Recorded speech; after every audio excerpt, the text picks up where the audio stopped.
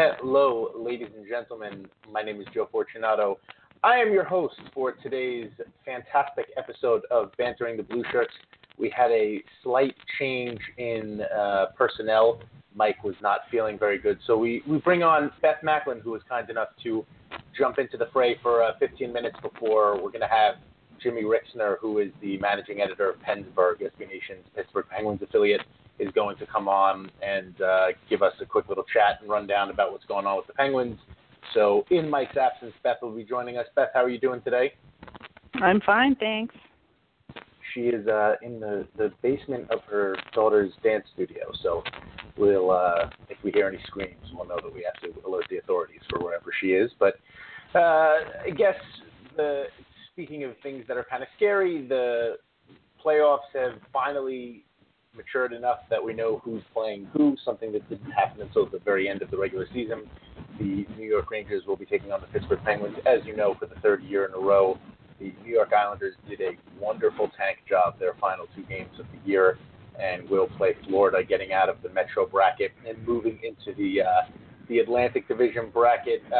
So, Beth, I guess the very first question that I have for you is, and I think this is more of a flaw of the playoff system as it is, so you don't want to play the Penguins, obviously, because they're one of the hottest teams in the league right now, and it's scary. But it's also kind of boring to face the same team over and over again, no? Yeah, I mean, it's true. It's really all the worst things that can be. It's boring, it's dangerous, and they want us dead. We have sent them home a couple of years in a row now. And so this isn't really a matchup that we wanted for any reason at all. There's nothing in this for us, and except a possible win. But we can talk about that a little bit later. But, yeah, it's like a really sort of possible long, boring, horrible murder, actually. So we'll see. And it certainly comes at, 3 years is a long time in hockey. If you think back to what that 2014 series was with Martin St. Louis' mother passing away and the Rangers coming back for a 3-1 deficit for the first time in their history. They ended up doing it again against the Washington Capitals last year, becoming the first team in NHL history to do it 2 years in a row. You just think about where the Rangers have what they've turned into from 2014 to now, and it certainly looks like the Rangers have gotten quite a bit worse than they were in 2014. It looks like the Penguins have gotten quite a bit better from where they were last year, and it sort of has spiraled into this seemingly disaster matchup, especially with the injuries the New York Rangers are facing, mainly Ryan McDonagh being out of the lineup. Looks like a few guys are probably playing with bumps and bruises. Eric Staal was kept out for precautionary reasons for the end of the Red Wings game. He's okay. Dan Girardi was injured. He's going to come back in for the first game of the playoffs. So there's a few different factors there, and the Penguins seem to be maybe all healthy outside of Evgeny Malkin. It looks like Marc-Andre Fleury might actually be between the pipes for Game 1. Looks like everything is kind of working out to be a pretty healthy Penguins team, which you didn't think was the case when it looked like they might start their third-string goaltender. So what we've kind of talked about and what the focus has been on is what the Rangers are going to do without Ryan McDonagh. And today in practice, it looked like Dan Girardi and Marc Staal, which has been a relatively disaster pairing for the New York Rangers, seems to be the group that is going to go against the Sidney Crosby line, which is terrifying and probably not the best idea in the world. But I have a devil's advocate response, and that's, what do you do against the speed of Hagelin and Kessel? You can't put them out against Girardi and Staal, and you don't want to put Boyle and Shea out against really any of the top six if you can help it. So it's going to have to be Yandel and Klein handling that speed and Staal and Girardi handling Crosby. And Beth, to me, that just seems like it's a disaster, but what can you do? I really don't think there's much we can do at this point. I mean, the thing is, we can win games without Ryan McDonagh. We've done it before. Can we win a series again without him? I'm really not sure. But, this pairing was going to happen. Staal and Girardi together or separate were going to have to be going up against the Crosby line. And let's face it, the Hagelin and Kessel line gave us more trouble, I think, the last time we played them. significantly more trouble in terms of the speed.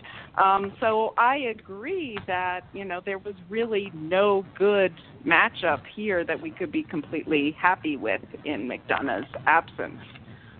It was never going to line up perfectly right. And again, with them getting, last change too, we're going to get what we're going to get. And we just have to kind of hope for the best. But, yeah, I completely agree that I think the reason we're focusing, or at least I was thinking about the 5 and 18 matching up against Crosby today, is because you really, and I posted this on Twitter, you really have to worry when fans and beat writers for another team are celebrating one of your D pairs. That's not anything that anybody wants to see. And it does say something about the reputation that these two have as, you're going to get through them. You're going to get past them, chances are. And it's just how many times and what the cost is going to be, and if Lundqvist is going to be able to clean up whatever comes through, because things are going to get through.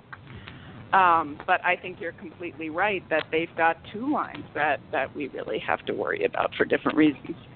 And speed becomes such a bigger issue in the playoffs, too, because you really are dealing with a team that, if you look at what the Rangers utilized in terms of their speed game last year, you're taking Hagelin away from the New York Rangers and you're replacing them with no one in terms of the speed game.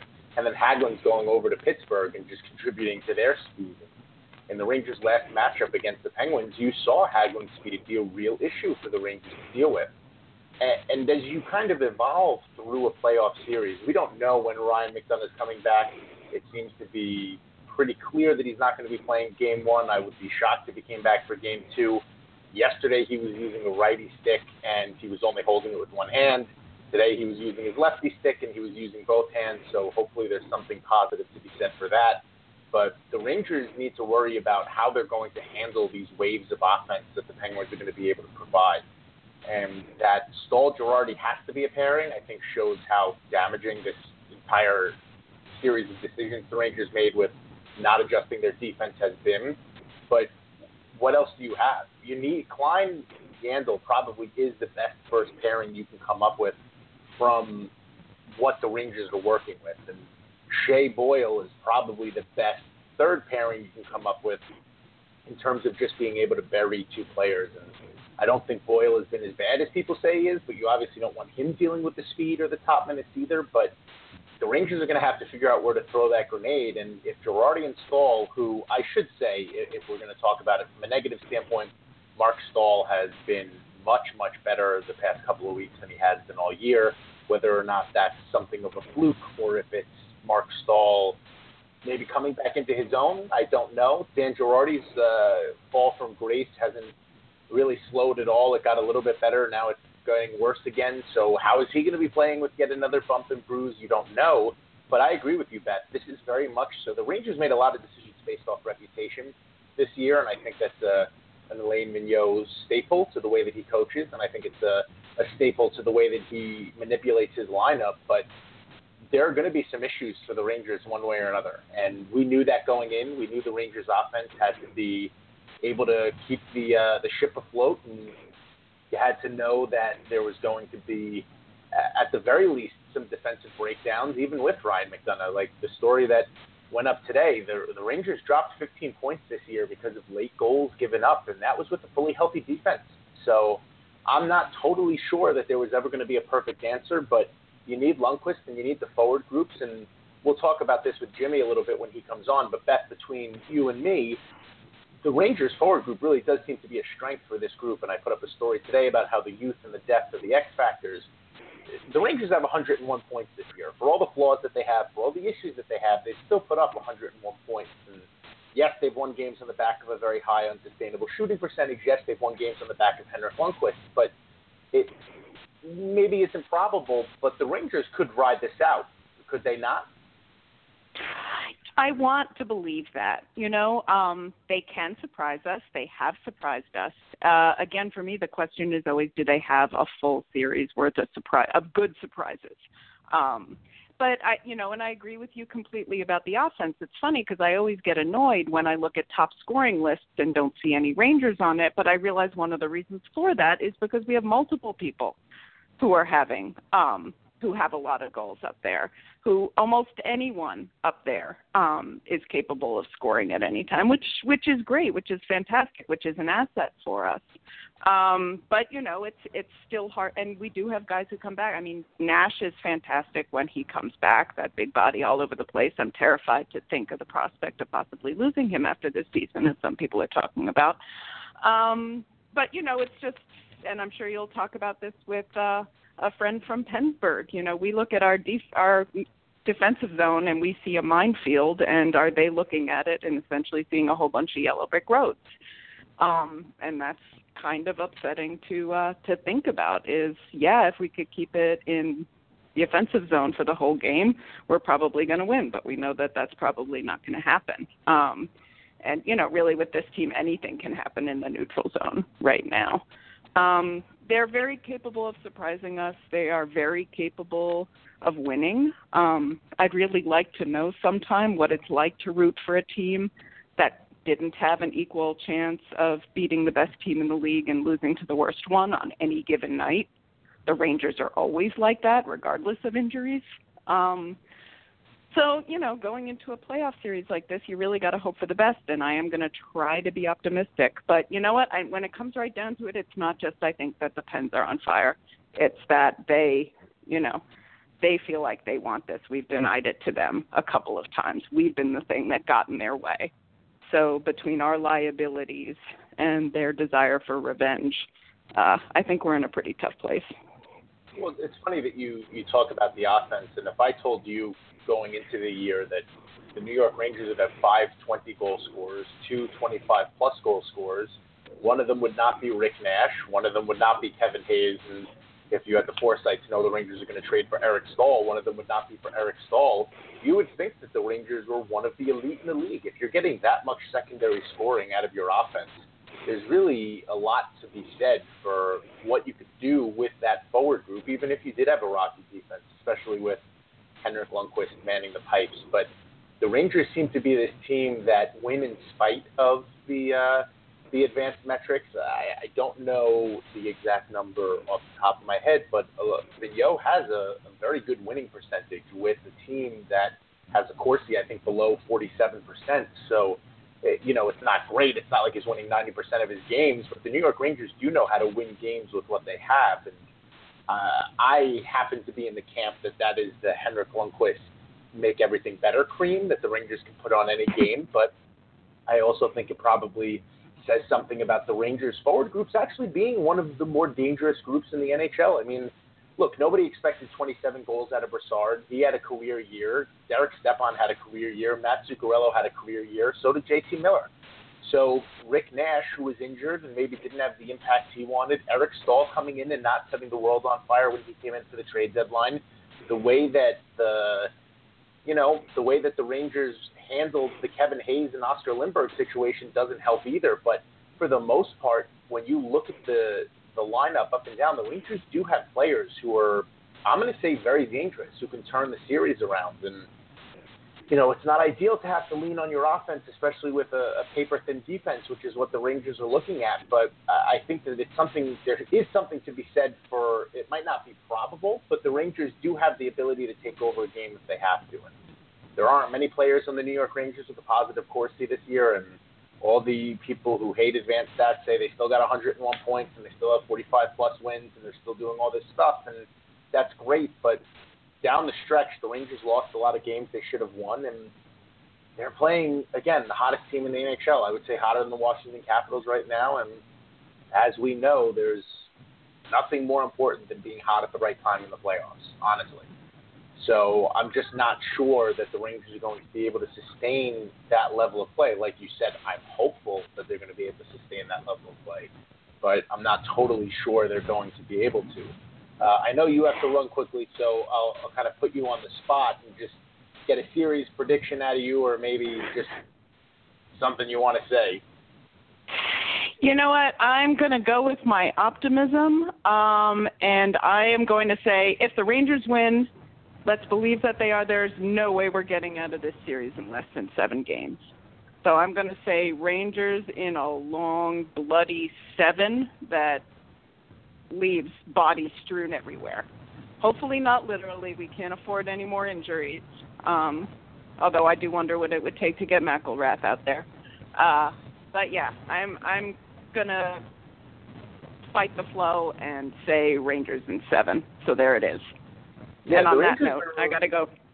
No problem. Thank you so much for filling in for Mike. As you guys know, Mike is not feeling too well. So that was Beth Macklin, who was kind enough to step in for 15 minutes while we await. Jimmy Rixner, again from Pennsburg, is going to be calling in roughly 5 minutes. So we do have a caller who has been waiting for 26 minutes since I'm riding solo. I will get you on the air. Area code 347. I might have to kick you when Jimmy comes on, but you are on the air. Who's this? Oh, you know who it is. It's your buddy Dan. Well, look at this, Dan. You know, you threw me for a loop for a second because you and Beth have the same area code, but I didn't know if that was her waiting. But go ahead, buddy. What do you want to bring to the table today? First of all, good evening to you. I hope Mike gets better pretty soon. I share his feeling. I feel like crap too. So I hope Mike gets better soon. Beth just became my hero.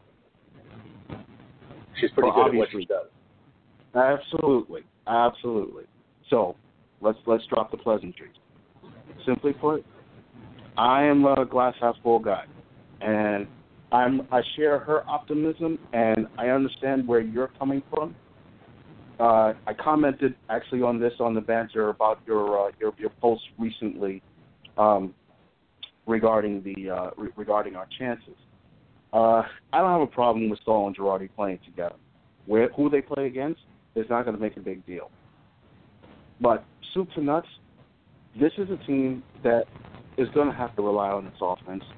That was starting to become the case during the regular season. I think people forget, honestly, that this team was scoring at a clip of 4.5 goals per game in the very early parts of this season. At points, it dipped down to about 3.25. It rose back up to somewhere around 3.9 and 3.65 in various cases, even when we were losing games. Okay, we weren't losing games 2-1. There were games that we were winning that we were losing 4-3 or 5-4 in overtime during the losing period. And when this team started to get its act together during its wins, they were winning games 3-2, 4-3, 5-4 as well. So right now, this team's transitioned into a bit more of an offensive-minded team. That is a result of many different things. I think before we're ready to throw the team under the bus, I think we have to be prepared for one particular thing. This offense will show up in this series in one form or another. And I happen to go along with Beth, and I think the Rangers will win in 7. That's actually one of my picks in the bracket challenge, is that we're going to end up winning this thing in 7 games. It's not going to be easy. No one's going to walk. No one's going to let this thing be a walk.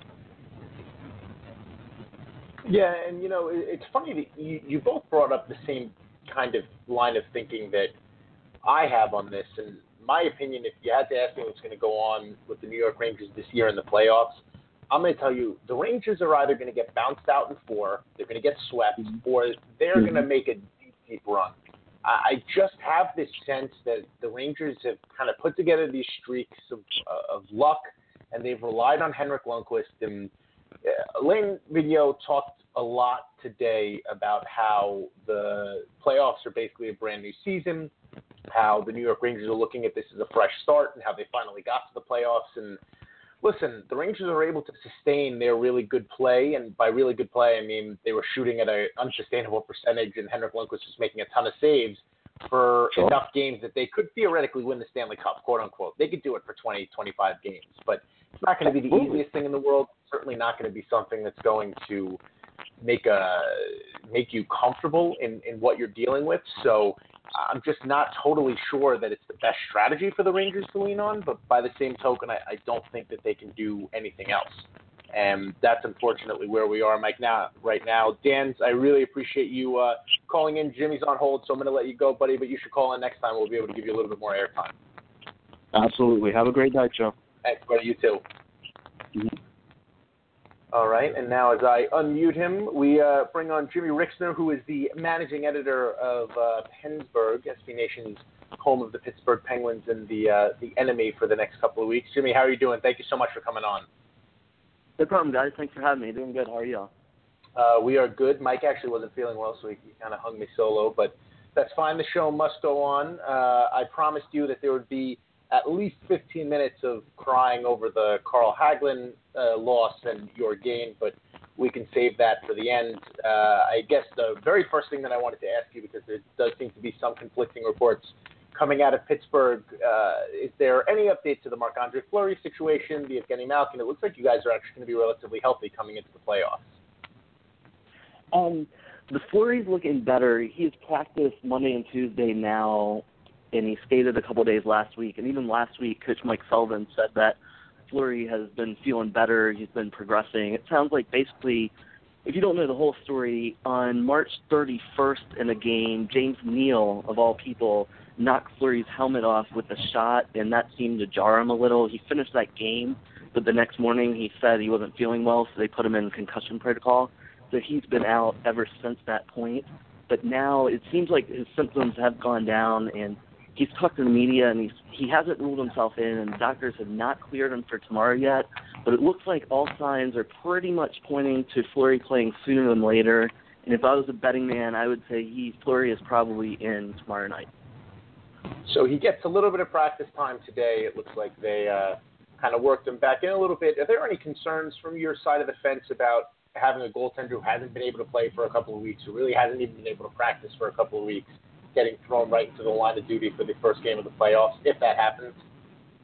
Yeah, I mean, that's definitely the number one concern I have right now, really, especially because the Penguins played their backup, Matt Murray, in the last game of the season on Saturday against the Flyers. And this kid, Murray, he was the best goalie in the AHL last year. This year he's played 13, 14 games in the NHL and has a .930 save percentage. Like, he looks for all the world to be a capable NHL goalie, and he got hurt in a game against the Flyers when Braden Shen ran into him.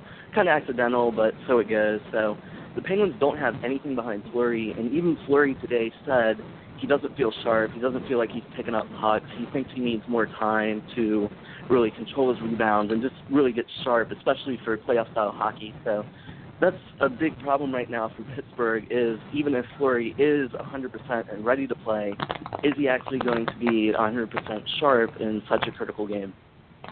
By the way, I can totally believe that Chris Neal would hit him in the head with his stick. I don't know why, but that doesn't surprise me at all. Reading your Jimmy did a preview about the Rangers-Penguins series. He kind of ran through 10 different numbers, and one of them was that the Penguins actually have a better save percentage this year with their goaltenders combined than the Rangers do. Obviously, from our neck of the woods, the Rangers side of things are pretty concerned about the defensive corps and whether or not the Rangers defense is going to be able to handle the high-flying Pittsburgh offense, and goaltending is what we're hoping is going to be the great equalizer. So as horrible as it is to say that Fleury is injured, that's sort of the hope right now, is that the goaltending situation might end up being an edge for the Rangers. From a, I guess, defensive standpoint, that's probably the one issue that we're all worried about. Is there anything that the Rangers boast that kind of scare you as you go into this series? Because I'm always curious about how the other fan base looks at things. I think your beat reporters had a little bit of fun with Dan Girardi and Mark Stahl probably being the pairing that's going to have to go out against Sidney Crosby. We would have fun with it too, and instead we're all just all terribly depressed. So I am curious if there's anything that kind of gives you pause about this series. Yeah, well, as you kind of hinted on, and you always have to lead off with this, Penguins and the Rangers have played the past two playoffs. The Rangers, of course, have won both playoff series, and the difference has really been Henrik Lundqvist. The Penguins have had more shots the past two series, or at least in 2014, and Lundqvist was a brick wall. You know, he's one of the best goalies in the league, and especially this time of year, he's always on his game. So you always have to start when you're going into the Rangers saying, well, we know we're in it for an uphill battle because the Rangers have Lundqvist and he's amazing. Other than that, what concerns me the most is looking at it on paper, certainly like you guys were talking about, I was listening a few minutes earlier, about the depth of the forwards. Rangers have really three very good lines, especially when you look at Kevin Hayes and Eric Stahl on the quote-unquote third line. Anytime you have third liners like that, that's a really good line. The top line with Zuccarello playing out of his mind and Brassard, I mean, they're always going to get their chances and create, especially on the counterattack. That's kind of done the Penguins in too. So even though the Rangers don't have the great possession metrics, it doesn't take much for a guy like Brassard, Zuccarello, Derek Stepan, etc., to intercept the puck in the neutral zone, create a chance, and score in transition. And just like that, you might be out shooting them, but you're behind on the scoreboard.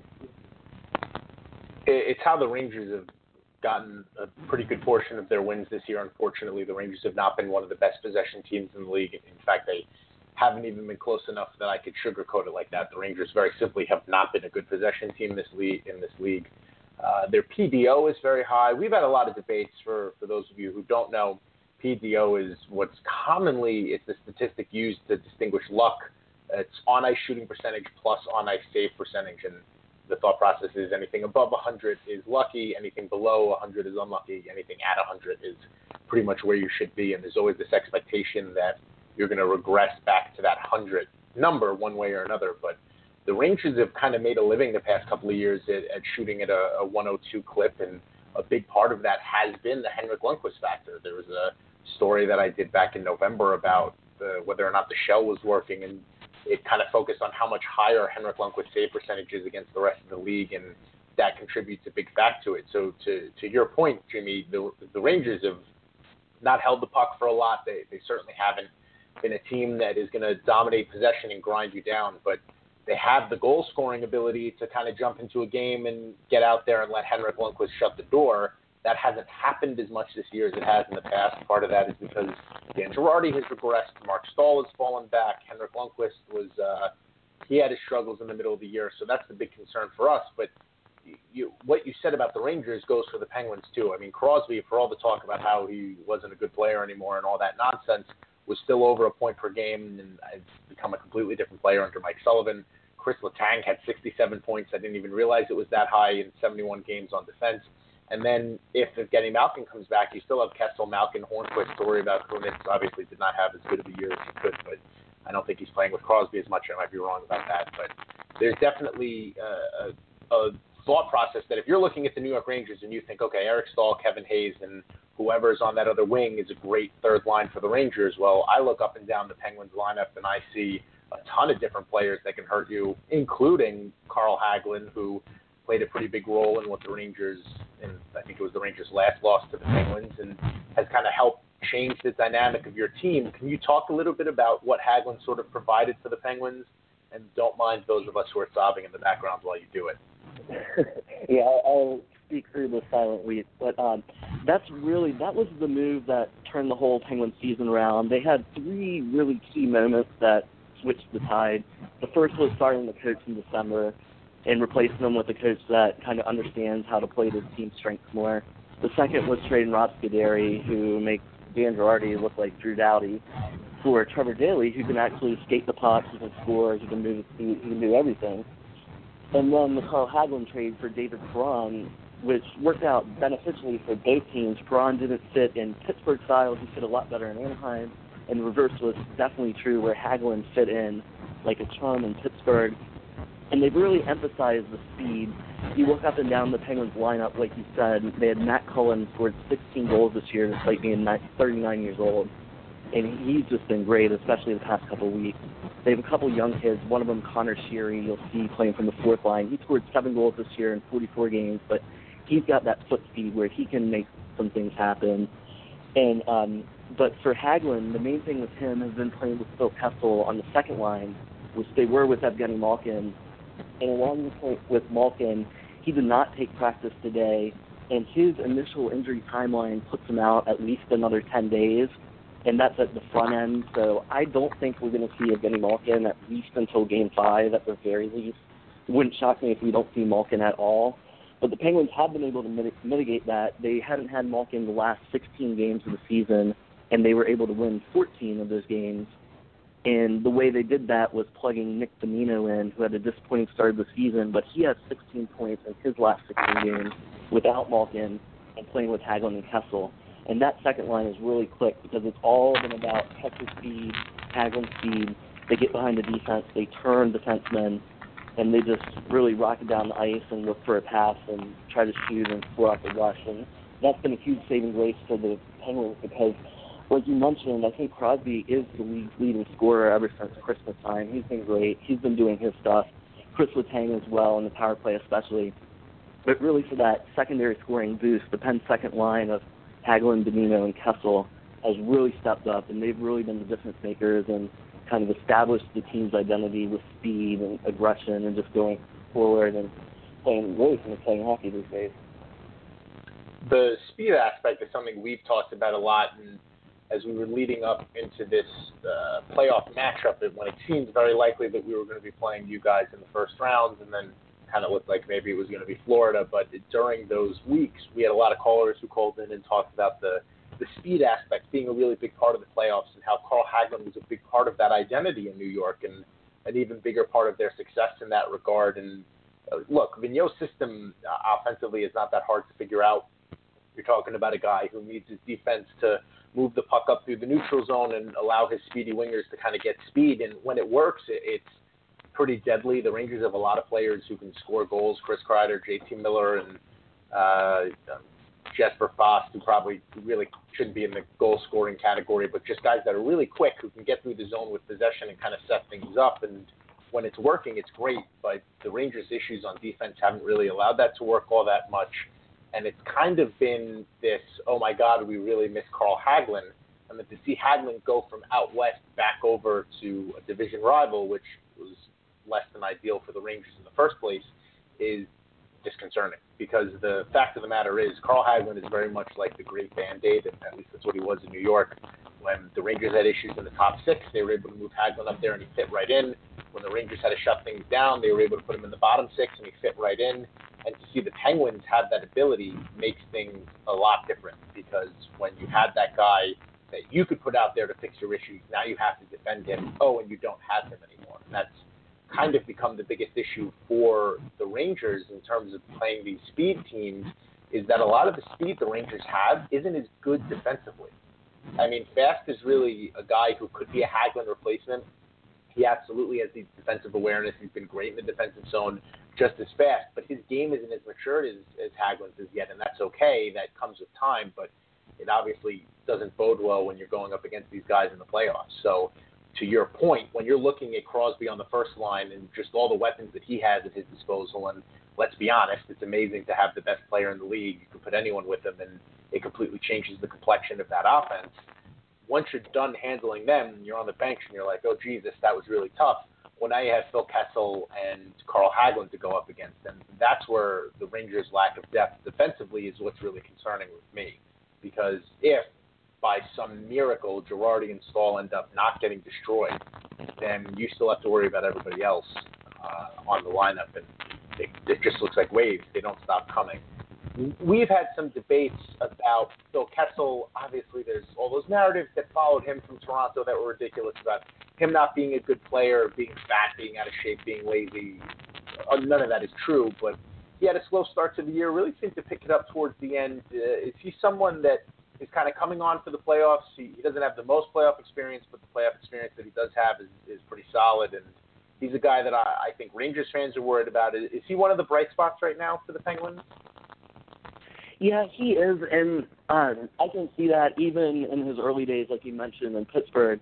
A lot of Penguins fans were getting frustrated with him, too, and I could see it because his style of play is a lot different than most, especially NHL-level wingers.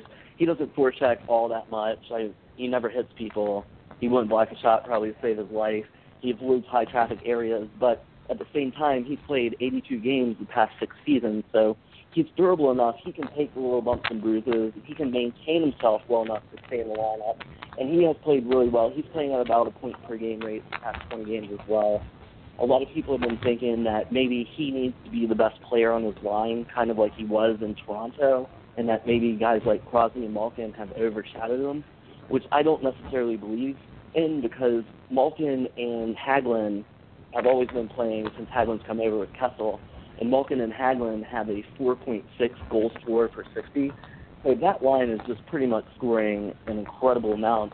But then they plug in Nick Bonino, and now it's 5.5 goals per 60, which doesn't seem sustainable. But right now it's just really a joy to watch. Because like you mentioned, and one reason I think that, honestly, Stahl and Girardi might hold up better than people think against Crosby lines. Crosby's playing with Kunitz and Hornqvist, neither of whom are all that great of skaters, and they play a grinded-out type of style. They want the puck in the offensive zone. They'll cycle behind the net. They'll win pucks off the wall. And that kind of style fits what Stahl and Girardi can do, I think. It plays more to their strengths as kind of a power game. Like, if Crosby gets space, obviously he's going to explode in the open ice and be gone.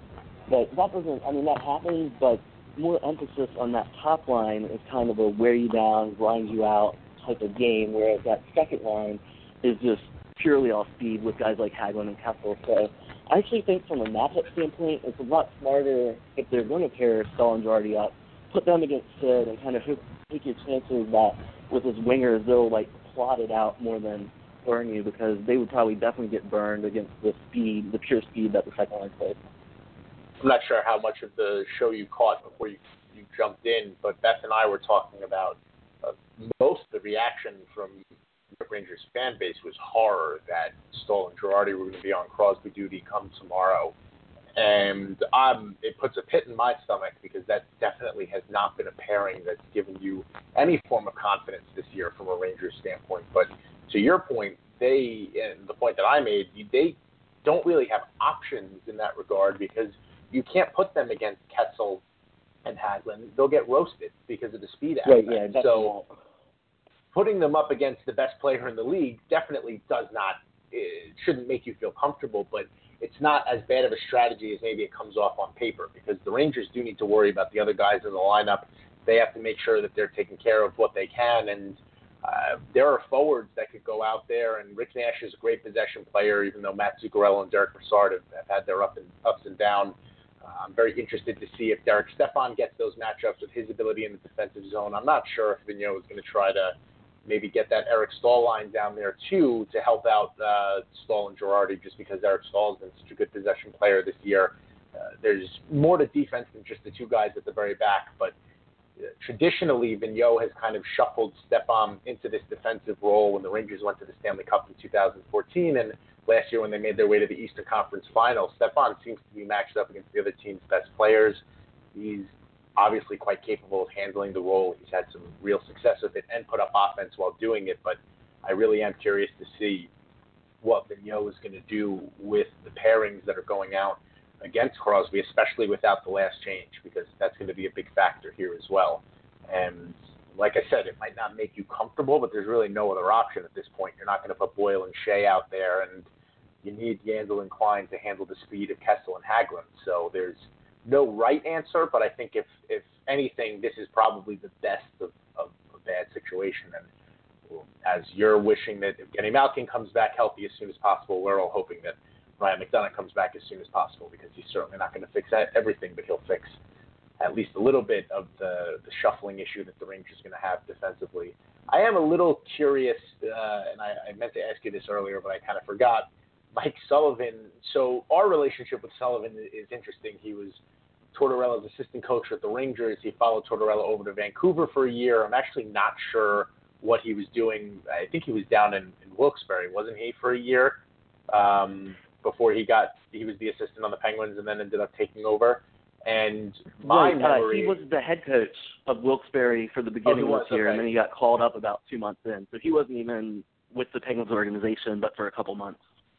And my memory of Mike Sullivan is the guy who drew up all the power play plays for the Rangers with Tortorella that never worked. And it was funny because Tortorella is just this very outgoing, I want to take up all the spotlight, I'm going to blow up the media type of guy.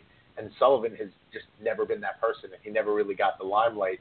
So to see him succeed so much in Pittsburgh, I'm not going to say it's surprising. I'm certainly not going to insinuate he's not a smart hockey mind. But for what he was in New York and what he's ended up becoming in Pittsburgh is obviously a pretty big disparity from what things were. What are the biggest changes that Sullivan made to the Penguins to kind of help turn things around? Because some of it is sure Crosby kind of coming out of his funk a little bit, but the team looks just so much more dangerous since Mike Johnson got his pink slip, and Sullivan really has turned things around.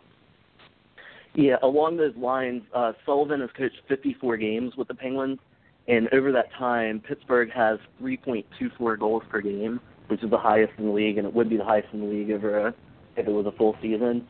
But really, it looked like he pretty much has been the perfect coach in the sense that he analyzed everything that went wrong with Mike Johnson, and he threw it all out the window and implemented pretty much the polar opposite. Mike Johnson, coming into this year, wanted to implement a 200-foot game, as he called it.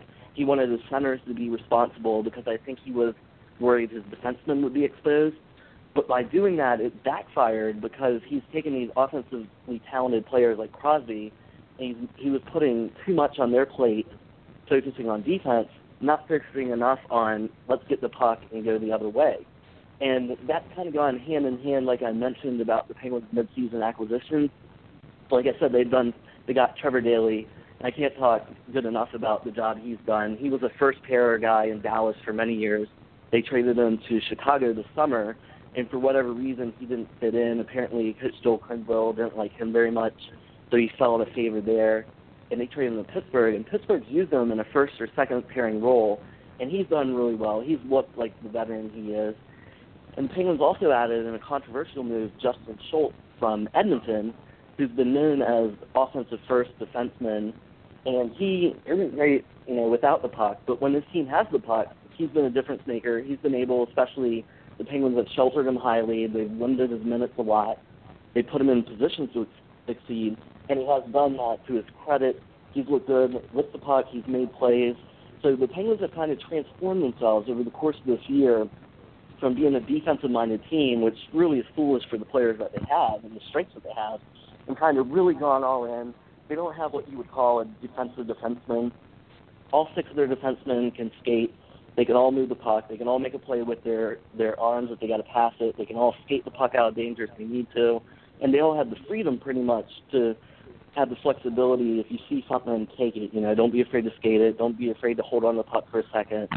And that, I think, is Sullivan's influence. He's kind of taken the chains off, loosened it up, loosened the mood, and the team has really responded, as I think you see in a lot of the NHL midseason coaching changes when a fresh voice comes in, and almost doesn't matter what the voice is. It's just that it's so different from the way they're used to playing that everyone kind of relaxes and starts playing better. And to a man, like every single Penguin has advanced scoring numbers, advanced possession numbers. No matter how you look at it, the Penguins have just been a completely different team from December on that they were from October to December. It sounds ironically very similar to the story that Vigneault became after Tortorella. Tortorella was a much more defensive-minded coach, which is really ironic within itself because he was not that at all when he won the Stanley Cup in Tampa. He was more about shot blocking, grinding it out, 20 or 200-foot game. He wanted his centers. He wanted everybody to be defensively responsible, and it made it very difficult for a younger Rangers team to kind of break out. He had his issues with Chris Kreider. He loved J.T. Miller. Then he didn't love J.T. Miller. The Rangers made some organizational decisions that were probably not best in the long term because of the way that he was sort of running the ship. And when Vigneault came in, break the chains or free them from the chains is probably the best way to put it because that's exactly what it was. And Vigneault's system is sort of advanced and adapted a little bit as time has gone on here in New York, but it's certainly a similar story. It's funny to hear that because you look at what the Penguins did, and to your other point about hearing a different message, we've talked a lot about this year because one of the common ideologies about coaching is that it's the third year is the most critical year for a coach because the third year you've heard the same message over and over and over again for 3 years, and if it sticks, that's great, and if it doesn't stick, obviously that's a problem when you might need a fresh voice, especially if you haven't won. And that's been a big question mark for Vigneault because this team has regressed the past 3 years. When he first came in, the Rangers were a Stanley Cup contender. Last year, the Rangers got a little bit worse, and they were Stanley Cup contenders. And this year, I think the mindset going into the playoffs has been much different than it was in 2014. And that's an unfortunate situation, but obviously time will tell to see if any of that is reasonable or not. So I will put you on the spot the way that I put Beth on the spot. And just kind of get your season prediction and see what your thoughts are, series prediction, and just kind of get your thoughts on what you think is going to play out and how you see things going for this matchup. Okay. Well, the only thing that really bothers me right now is the injury status of Fleury, like I said, and it doesn't look like Malkin's coming back anytime soon, but luckily, I haven't mentioned this, but Olli Mata for the Pens probably will be back tomorrow, almost certainly, and back on the first pair defense with Letang, which is huge for the Penguins. The thing that scares me is that the Rangers this season are 33-5-5 when they score the first goal, and they're 25-3-3 when they're leading after the first period. And in the past 2 years, since we've seen firsthand, the Rangers have had a lead after 20 minutes in 7 of the 8 games that they've beaten the Penguins in the playoffs. So for me, the emphasis really for the Penguins should be fast starts. They can't afford to fall behind, especially going after a world-class goalie like Lundqvist. And I really think that the Penguins will pile it on. They'll use their speed, hopefully, to take advantage of the weaker New York defense, like you've mentioned. And even though I feel like calling a series in 6 games is a cop-out, like you don't have the Stones to call it in 5, but due to some of the injury concerns that Pittsburgh has, I think they'll take it in 6. It wouldn't shock me to see New York split the series and Pittsburgh maybe take a game.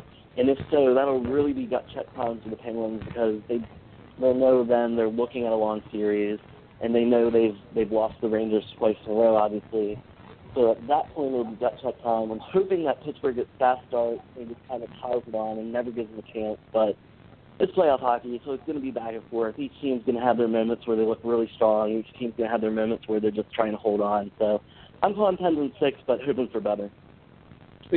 I think you guys are probably more confident than we are, and why shouldn't you be? Because you're the hottest team in the league right now, and I include Washington in that assessment. But I stressed it before to Beth. I really think the Rangers are either going to get swept in this series or they're going to ride this unsustainable shooting percentage, unsustainable save percentage all the way to the Stanley Cup. I really think it's going to be one of 2 of those.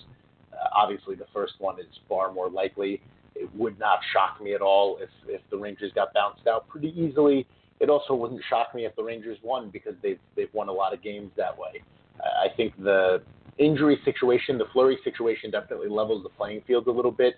And, it makes me happy that you guys are still thinking you need to have a lead early on to kind of run things around. But this Rangers team, even with a healthy defense, has blown more leads than I can ever remember. I think the Rangers are the best team in the league in terms of winning percentage when they're leading after 2 periods.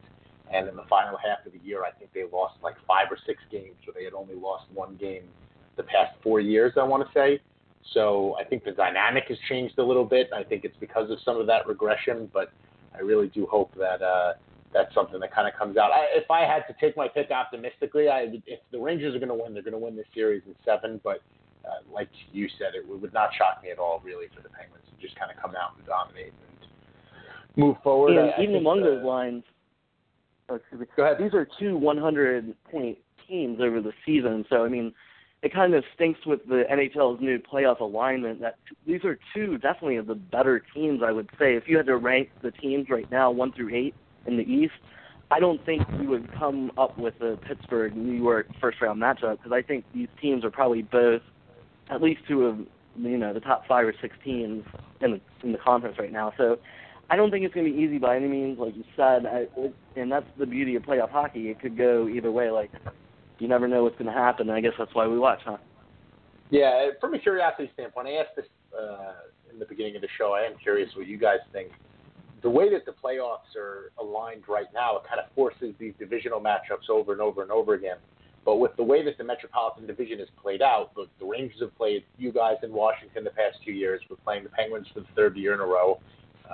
If either of us, if the Rangers win, they're going to play the Capitals for the 3rd year in a row. Does it get a little boring to go back up against the Rangers again? Would you like to see a fresh face there, just from a pure, I understand the division rival and the hatred, and obviously makes for great hockey, but I was really hoping to see another team other than the Penguins, not only because you guys are such a hot team right now, but just because, well, you've seen you already. We've done 2 playoff series like this. We've done this dance. Is that the same kind of feeling over there? Yeah, I think that's the way the fans feel, but I think this is exactly what the league wants. Because if you look at it from big picture, you got Pittsburgh, New York, so you got Crosby against Lundqvist in the biggest market, so they're thrilled about that. Then you got Pittsburgh, you got Washington against Philly, two rivals, and then the winners from each of those series are going to face each other. So you're either going to get New York, Washington, New York, Philly, Pittsburgh, Washington, and either way, it's just win-win-win for the league. Any of those matchups are really good. Whereas, if it was the old style, it might be like you're playing the Panthers next round, and there's not a lot of buzz around that, So I can see why the league likes it, but at the same time, I'm with you. It's just like, oh, man, we got to play the Rangers again. We've done this. If we beat them, it's just another, like big rival team, and you don't want to go down to those guys. It kind of gets to the point as a fan, it's just like, this is too stressful, and this is like, you're just seeing the same teams again, but I think it's the most successful way for the league to build it because it's going to build the most interest and most drama. And to your point, from a television standpoint, I work in TV sales, selling commercial airspace for broadcast TV. I used to sell Pittsburgh, actually, and I would sell the Penguins preseason games on WPCW in Pittsburgh. And from a market standpoint, you're talking about New York, which is the number one market in the country. Washington, D.C., I should know. I don't. I believe it's a top 10 market. Philadelphia is the number 4 market in the country. Pittsburgh's the 23rd market in the country. You're talking about some of the bigger ad revenue generating markets around, and it's sort of not those non-traditional markets that you're going to get out west. Obviously, there's a bunch of LA teams, but when you look at maybe the way some of those matchups are going to come out, sometimes it gets a little hairy, especially if Phoenix is in the mix. And again, you're talking about some of the bigger markets in the country, but there really is no losing formula for NBC and the people who are going to be actually running these games as you get into the second and third rounds of the playoffs, because your local carriers are carrying the first round. So that probably is by design. You're going to make your money at the top anyway, so I'm sure the NHL is thrilled with the way that the Metro played out because there is no losing. No matter what it turns into, there's going to be a big matchup there. And, hey, listen, they're going to do what's going to make them the most money. Sports is a business, so it is what it is. But I really want to thank you for coming on, Jimmy. I really do appreciate it. You can visit those guys over at PensBurgh.com. If you do, please be nice, because they will tell me if you're mean. And I feel like we do this every year. People get banned over at Blue Shirt Banter because they're mean at other websites. There's no need for that. But actually, you guys are, considering we've seen you every year the past couple of years, it's the dialogue on both sides. It's usually pretty good. So you can catch them out there. Do you have a Twitter handle? I was looking for it before. I couldn't find it. Is it just the PensBurgh one? Yeah, we can just do @PensBurgh, follow us, and that would be great. So you could do that. You could find me at BlueShirtBanter.com. Mike is going to come back next time. He just wasn't feeling good today. Jim, thanks again for coming on. I really appreciate it. Best of luck. I guess this is the last time that we can be cordial. And I don't know when I think the next episode is going to be on a Tuesday. I don't think there's a playoff game on a Tuesday. Maybe there is. There's not. Or I think there is, actually. So we may be pushing to Wednesday. I'm not sure. But I'll release the schedule for the next podcast before we go out. Again, that was Jimmy Rixner over at PensBurgh.com. Thank you guys for listening. We will see you next week. Good night.